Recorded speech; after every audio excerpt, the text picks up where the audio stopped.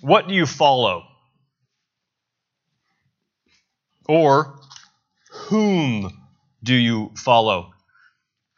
In the age of social media, there is no lack of people that we can follow. And whomever you follow says it says something about you. I don't know if you know that or not. But if we were to pull up your feed, whatever social media feed, whether it's Instagram or Facebook or TikTok, whatever it is, some of that which we do not name, whatever is in the history of your feed reveals something about who you are. Whether it be the people or the companies or even the animals that you might follow on social media, it reveals something about you. Now, all of you who are not on social media that are silently judging everyone who is on social media, who do you follow? Is it a journalist or an author or a sports team? A musical artist? Whom do you follow? And what I'm about to say might change the way that you think about me. And I think I'm okay with it. I follow LeBron James.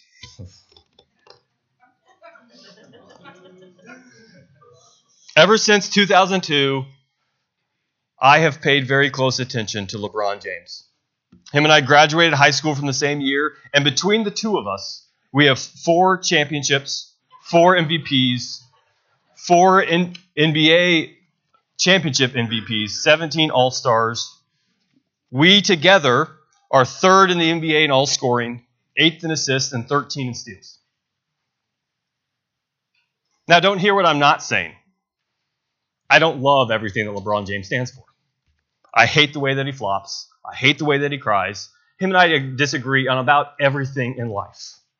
But I follow LeBron James because when I watch him play basketball, I am in awe of what he does. And you might find this interesting. MJ is still the best. My first amen of the sermon. But I say all of this now, whatever you think about me now, which might be even worse than you did before, it says something about me that I follow LeBron James. It reveals something about us, about when we say who we follow.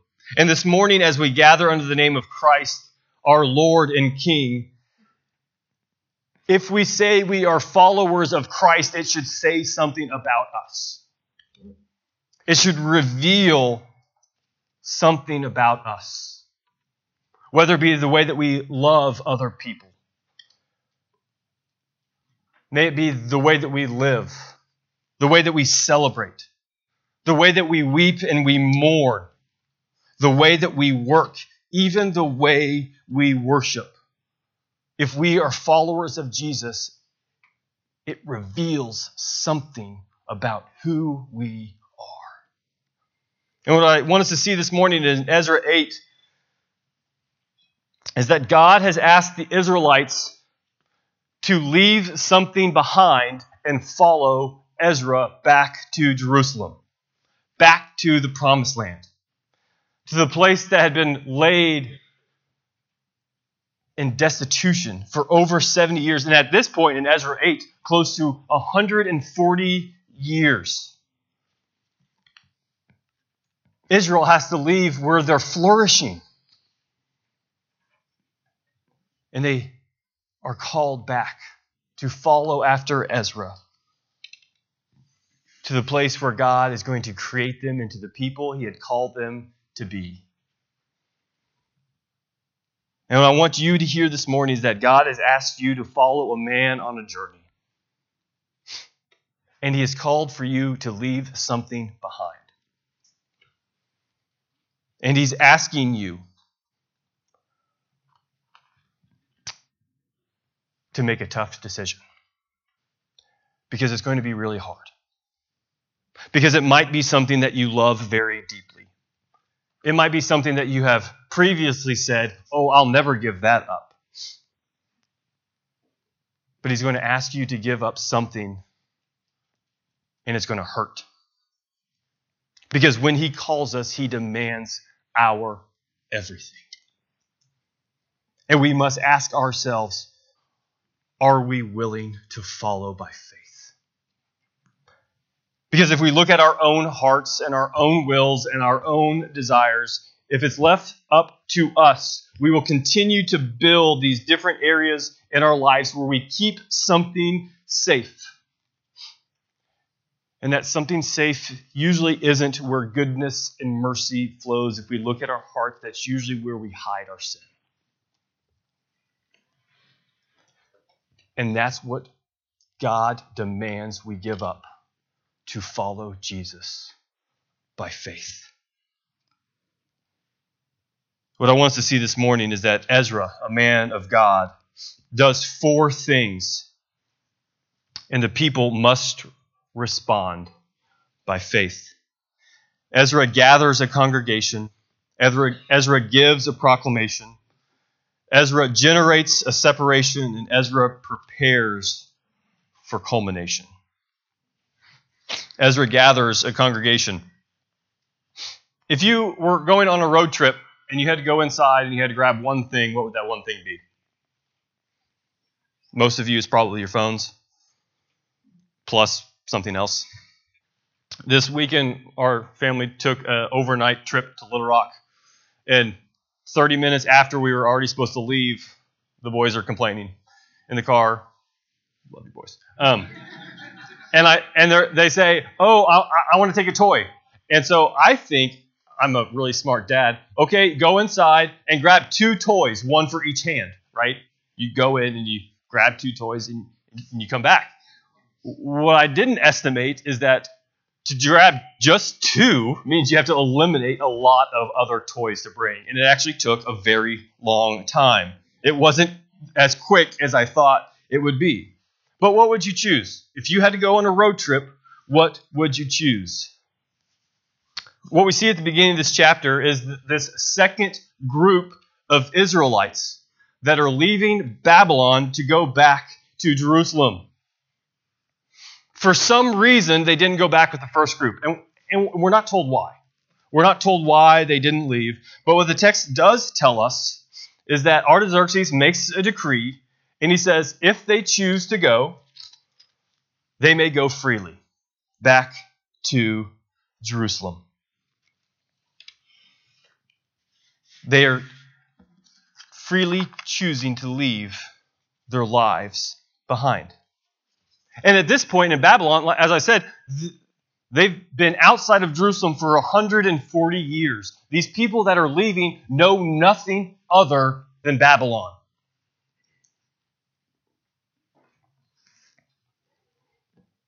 The first group left in 538 BC. It's now 458 BC. And they're asked to follow Ezra. And Ezra tells us that there are some people that are going. We are told the sons of Phinehas and Ithamar and David. And why does he name these first?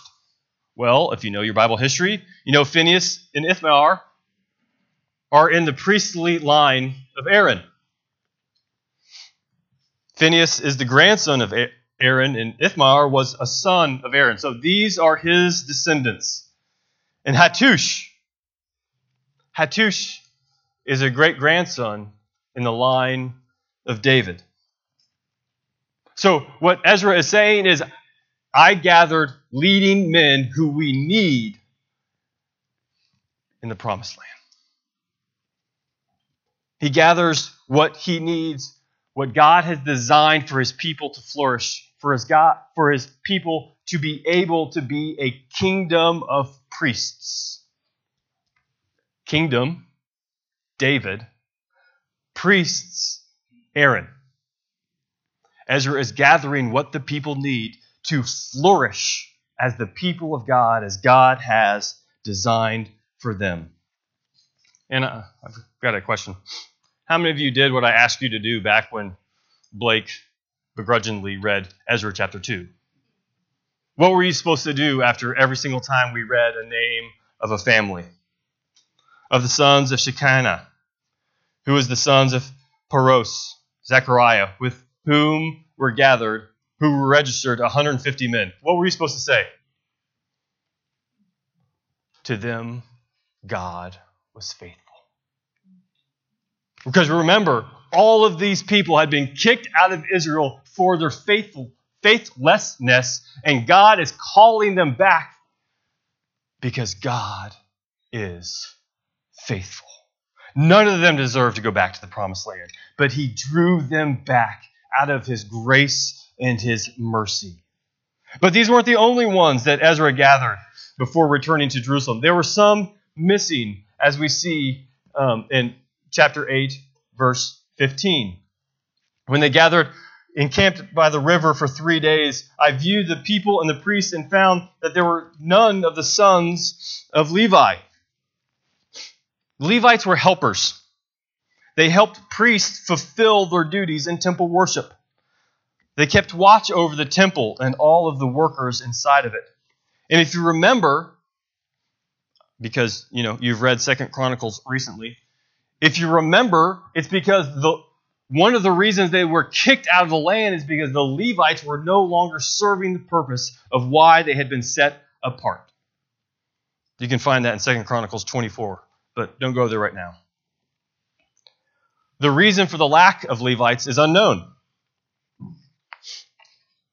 Some speculate that because of the deterioration of the priestly line in Israel before the exile, Levites started functioning as priests.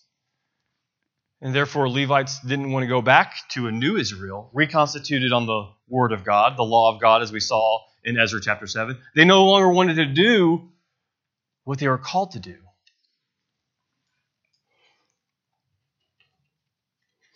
Because this is what we tend to do, right? We tend to prioritize importance. I was doing the priest work. I don't want to do just the work of a Levite. The work of a Levite, in some way, I'm not saying it's a one-to-one correlation. The work of a Levite today in the New Testament church is really what we see almost as an office of deacon. Deacons serve. And there are jokes in the church about deacons that graduate to the office of elder. But let me tell you, there is no such thing as a graduation in gifts. Elders have gifts. Deacons have gifts. And both, as we see here, both are needed for the people of God to flourish. Ezra needs Levites. If you go to Nehemiah 8, you'll see why he needs Levites. They teach the word. And the Levites do really hard work. But then we see that the hand of the good God, of their good God, was on the people. Ezra sent men with the word. He gave them what to say. We see this in verse 17. Tell them what to say to Iddo and his brothers and the temple servants at the place Caspiah, namely to send us ministers for the house of our God.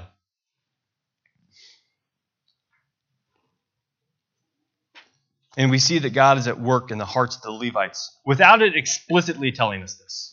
Right? We saw that in Ezra chapter 1. We saw that the Lord was stirring up the hearts of the heads of the households for them to leave.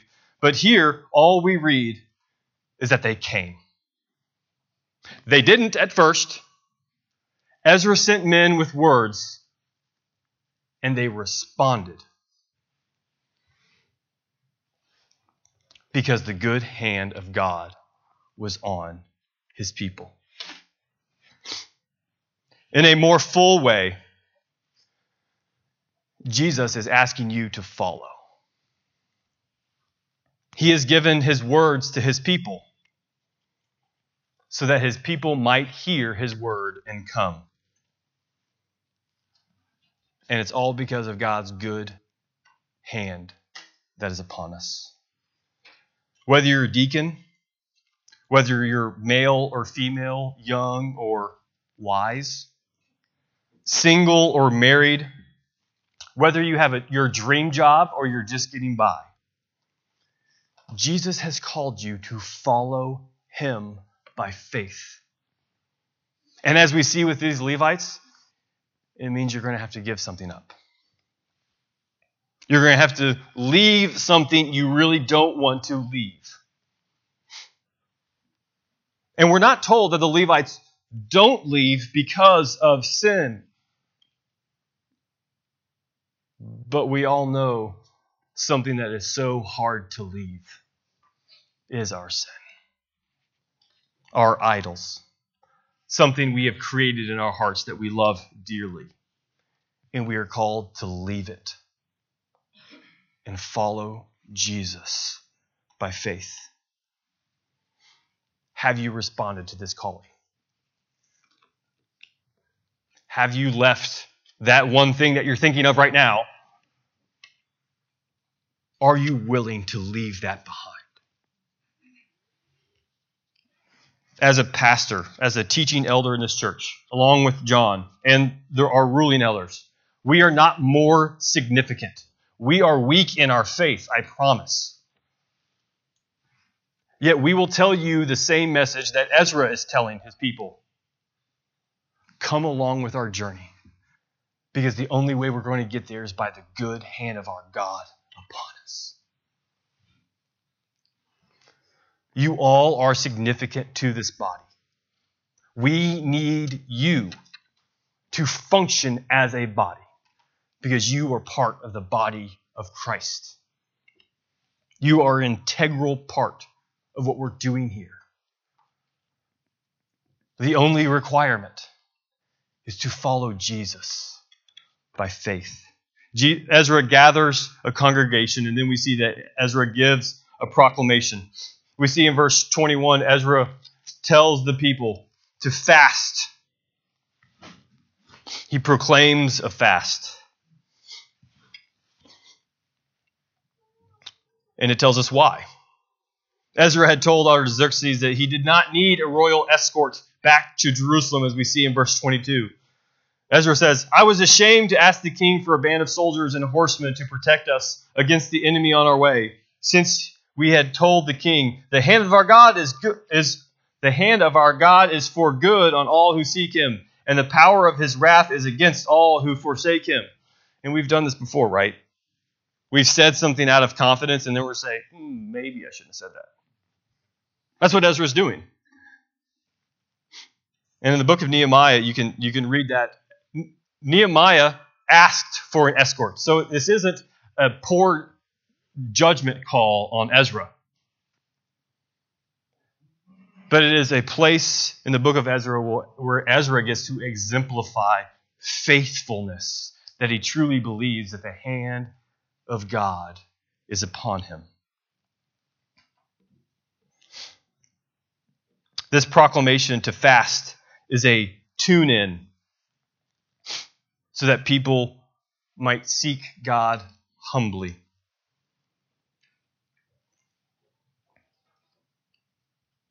And so they fasted. In an article posted on Ligonier Ministries, Rebecca Van Duderwoord rightly states, in a health-conscious world, fasting is huge. There are books, studies, TED Talks, all advocating for fasting.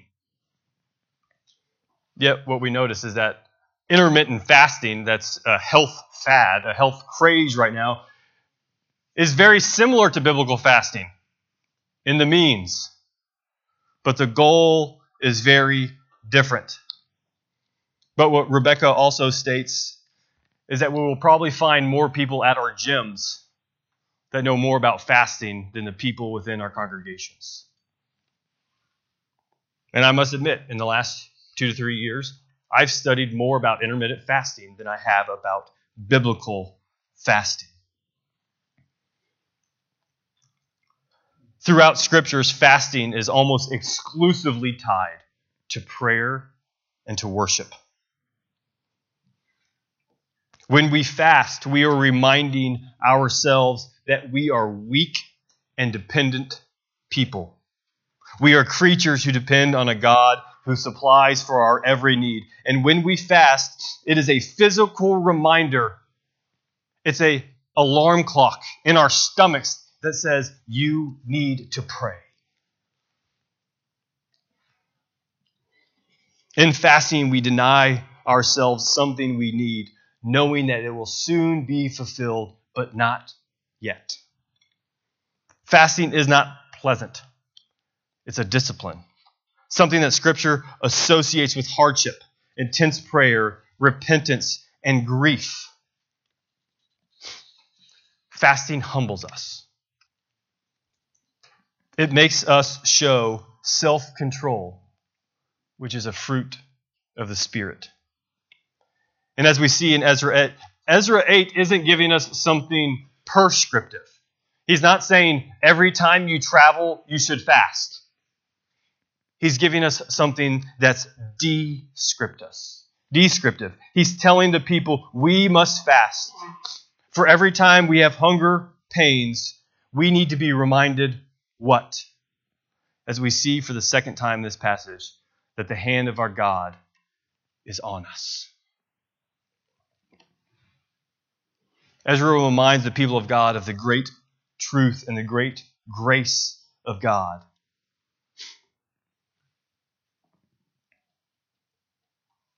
When we fast, we are called to remind ourselves of whom we rely upon.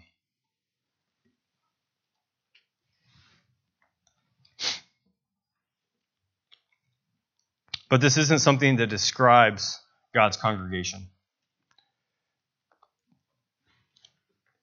It is something that God's congregation already does, because it is who they are. They are people built and founded upon God's divine grace for them. Fasting points us to Jesus. Matthew, Mark, and Luke all record Jesus saying, "Can you make wedding guests fast while the bridegroom is with them?" Fasting reminds us we need Jesus. Fasting also reminds us that soon, there will be no more fasting. We fast now because we know that God's hand is upon us. But we fast now because when Jesus returns, we will never fast again, for he is the bread of life. And when he will come back, we will feast.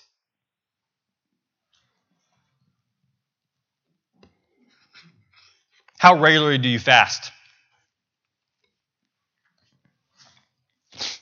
I would recommend fasting. I would also recommend find someone to fast with you. Whether it's 12 hours, whether it's 24 hours, whether you want to do it as a family, whether you ask your spouse, whether you ask a friend, fasting connects our physicalness with our spirit, and it forces us to run to Jesus. Whether you're seeking wisdom or guidance, protection, or you're merely needing a day to come to the feet of Jesus, fasting points us to the bread of life. Ezra gathers a congregation, Ezra gives a proclamation, and Ezra generates a separation. From the very beginning of Scripture, we see that God is a God of separation. Genesis 1:4, and God saw that the light was good, and God separated the light from the darkness. Later in Leviticus, as we've seen, God separates Levites and priests. But in Leviticus 20, he also says, "But I have said to you, you shall inherit the land, and I will give it to you and possess it, a land flowing of milk and honey. And I am the Lord your God, who has separated you from the peoples of the earth." And we see here, Ezra separates the people of God as they travel back to Israel. He says, "Then I set apart 12 of the leading priests, Sherebiah and Hashabiah, And I don't know if you recognize those names, but those are the same names used in verses 18 and 19. They're Levites. So I actually don't like the heading here, if you have an ESV Bible, priests to guard the offerings, because these are both priests and Levites. And these priests and Levites are set apart for a very special task. And before you say, oh, I want the job of a priest and a Levite, you must understand that they are asked to carry 48,000 pounds of silver. 15,000 pounds of silver vessels. And 7,000 pounds of gold. And they must protect it. And they must do hard work for the service of God. And this isn't just a spiritual thing, it's a very physical thing. Our deacons come forward and physically gather the tithes and offerings. I haven't seen any of them lug 18,000 pounds of silver yet into the office. It's a very physical thing, but there are spiritual things tied to it, because all of that is traveling for an offering to the Lord. We don't know who all traveled back. We're only giving a few names out of what we think is about 5,000 people that traveled from Babylon back to Jerusalem in this second Exodus. But Ezra entrusts these priests and Levites with a very physical task, with a very spiritual meaning. And as we see for the third time in verse 31, the hand of our God was on us. This man of God, leading priests and Levites and the people out of exile back into the promised land, and 3 times in this chapter, we saw it 3 times in last chapter, 3 times in this chapter, it's completely and solely by God's grace, because his hand was upon them. At our baptisms, we are separated from the world for the work of God. We all take vows to support one another for the glory of Christ and the good of his church. And we are called to a mission to travel together. And sometimes it involves carrying heavy things. Ask our deacons. They carry heavy things all the time. They're called dividers. But we're also called to carry each other along, because many of us stumble and trip. Many of us have a hard time following the man that we have focused our eyes on. And we need each other. Because here's the great thing about chapter 8, is they get there. They get to Jerusalem. They go to the temple. They weigh everything. They make a sacrifice. But guess what? Their work is not yet done.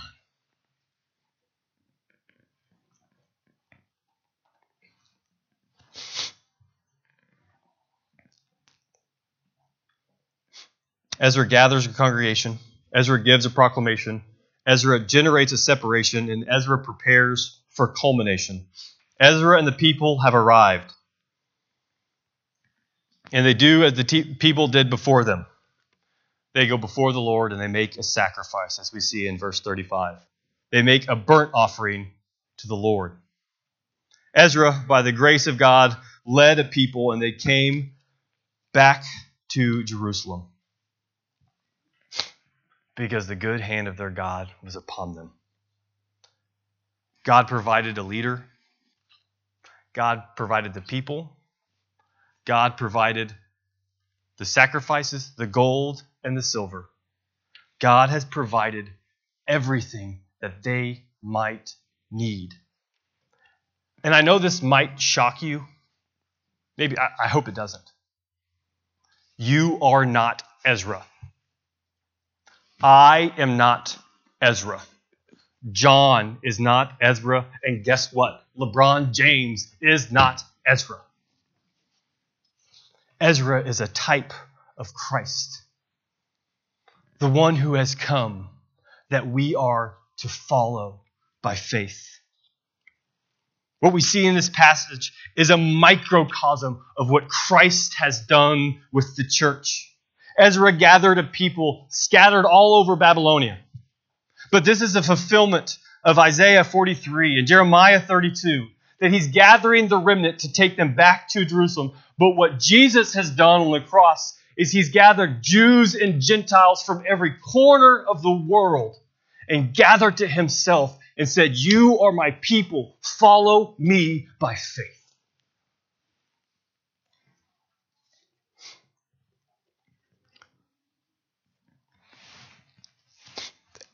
Christ is gathering his church. Ezra gave a proclamation to fast, yet Jesus proclaims, "I am the bread of life. Whoever comes to me will not hunger." Ezra separated people, but Jesus said, "Come to me, all who labor and are heavy laden, and I will give you rest." He says, "When I'm lifted from the earth, I will draw to myself." Lift high the cross. "I will draw to myself all men." And Ezra prepares for a culmination, ending in a sacrifice. And we see him sacrifice 12 bulls, 96 rams, 77 lambs as a sin offering. But Jesus offered himself as a high priest. When Christ appeared as a high priest of the good things that have come, then through the greater and more perfect tent, not made with hands, that is, in this creation, he entered once and for all into the holy places, not by means of blood of goats and calves, but by means of his own blood, thus securing eternal redemption. Ezra 8 is a microcosm of what we have in Christ. It's the ingathering. And I'll ask you again, who do you follow? Because you follow somebody. And it will reveal everything about you. Jesus has gathered his congregation. Jesus has made a proclamation. Jesus generates separation. And Jesus prepares us for a culmination and the consummation of all things. And at our homecoming, guess what? When we arrive in the new heavens and the new earth, it won't be because our genealogies. It won't be because we've fasted or prayed really well. It won't be because anything that we have done. It will all be because of Jesus.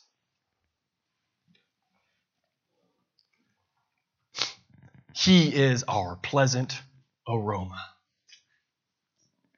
And God looks at us and says, "In you I am well pleased." And when Jesus returns, we will feast, and our faith will be turned into sight. Let's pray.